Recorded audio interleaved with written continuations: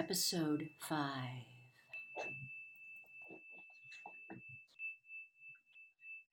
These amateur repair jobs were an almost daily irritation.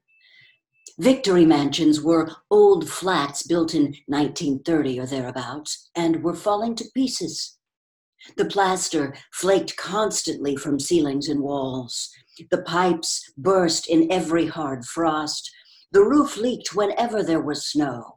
The heating system was usually running at half steam when it was not closed down altogether from motives of economy. Repairs, except what you could do for yourself, had to be sanctioned by remote committees which were liable to hold up even the mending of a window pane for 2 years. "Of course, it's only because Tom isn't home," said Mrs. Parsons vaguely. The Parsons flat was bigger than Winston's, and dingy in a different way. Everything had a battered, trampled-on look, as though the place had just been visited by some large, violent animal. Games impedimenta, hockey sticks, boxing gloves, a burst football, a pair of sweaty shorts turned inside out, lay all over the floor. And on the table, there was a litter of dirty dishes and dog-eared exercise books. On the walls were scarlet banners of the Youth League and the Spies, and a full-sized poster of Big Brother. There was the usual boiled cabbage smell, common to the whole building. But it was shot through by a sharper reek of sweat, which one knew this at first sniff, though it was hard to say how, was the sweat of some person not present at the moment. In another room, someone with a comb and a piece of toilet paper was trying to keep tune with the military music which was still issuing from the telescreen. "It's the children," said Mrs. Parsons, casting a half-apprehensive glance at the door. "They haven't been out today, and of course..." She was in the habit of breaking off her sentences in the middle. The kitchen sink was full nearly to the brim with filthy greenish water, which smelt worse than ever of cabbage. Winston knelt down and examined the angle joint of the pipe. He hated using his hands, and he hated bending down, which was always liable to start him coughing. Mrs. Parsons looked on helplessly. "Of course, if Tom was home, he'd put it right in a moment," she said. "He loves anything like that. He's ever so good with his hands, Tom is." Parsons was Winston's fellow employee at the Ministry of Truth. He was a fattish but active man of paralyzing stupidity, a mass of imbecile enthusiasms, one of those completely unquestioning, devoted drudges on whom, more even than the thought police, the stability of the party depended. At 35, he had just been unwillingly evicted from the Youth League, and before graduating into the Youth League, he had managed to stay on in the Spies for a year beyond the statutory age. Parsons was Winston's fellow employee at the Ministry of Truth. He was a fattish but active man of paralyzing stupidity, a mass of imbecile enthusiasms, one of those completely unquestioning, devoted drudges on whom, more even than on the thought police, the stability of the party depended. At 35, he had just been unwillingly evicted from the Youth League, and before graduating into the Youth League, he had managed to stay on in the Spies for a year beyond the statutory age. At the ministry, he was employed in some subordinate post for which intelligence was not required.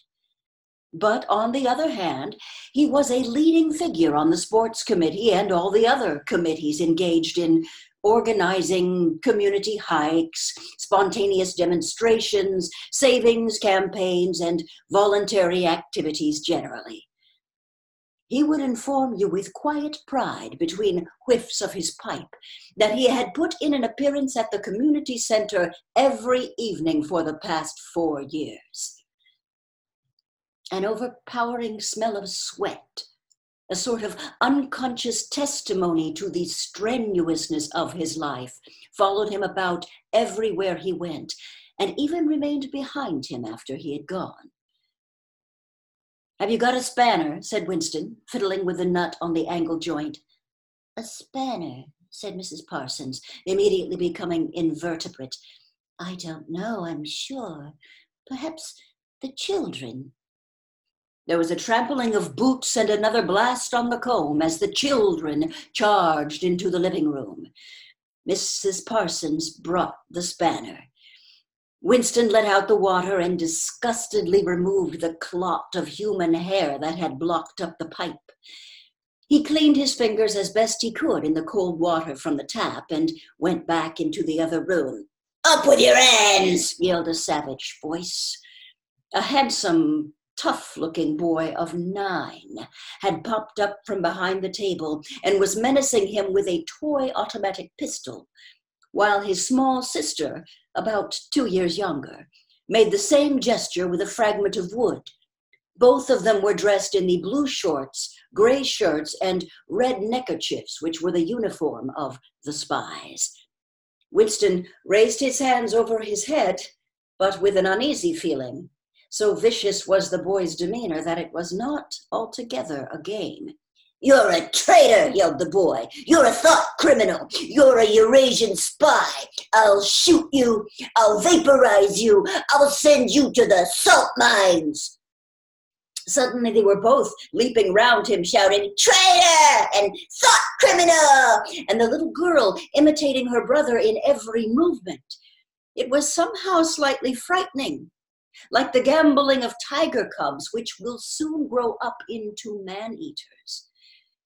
There was a sort of calculating ferocity in the boy's eye, a quite evident desire to hit or kick Winston, and a consciousness of being very nearly big enough to do so.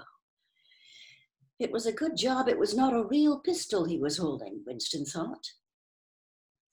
Mrs. Parsons' eyes flitted nervously from Winston to the children and back again. In the better light of the living room, he noticed with interest that there actually was dust in the creases of her face. "They do get so noisy," she said. "They're disappointed because they couldn't go to see the hanging. That's what it is. I'm too busy to take them, and Tom won't be back from work in time." "Why can't we go see the hanging?" roared the boy in his huge voice. "Want to see the hanging? Want to see the hanging?" chanted the little girl, still capering round. Some Eurasian prisoners guilty of war crimes were to be hanged in the park this evening, Winston remembered. This happened about once a month and was a popular spectacle. Children always clamored to be taken to see it. He took his leave of Mrs. Parsons and made for the door. But he had not gone 6 steps down the passage when something hit him in the back of his neck, an agonizingly painful blow. It was as though a red-hot wire had been jabbed into him. He spun round just in time to see Mrs. Parsons dragging her son back into the doorway, while the boy pocketed a catapult. "Goldstein!" bellowed the boy as the door closed on him.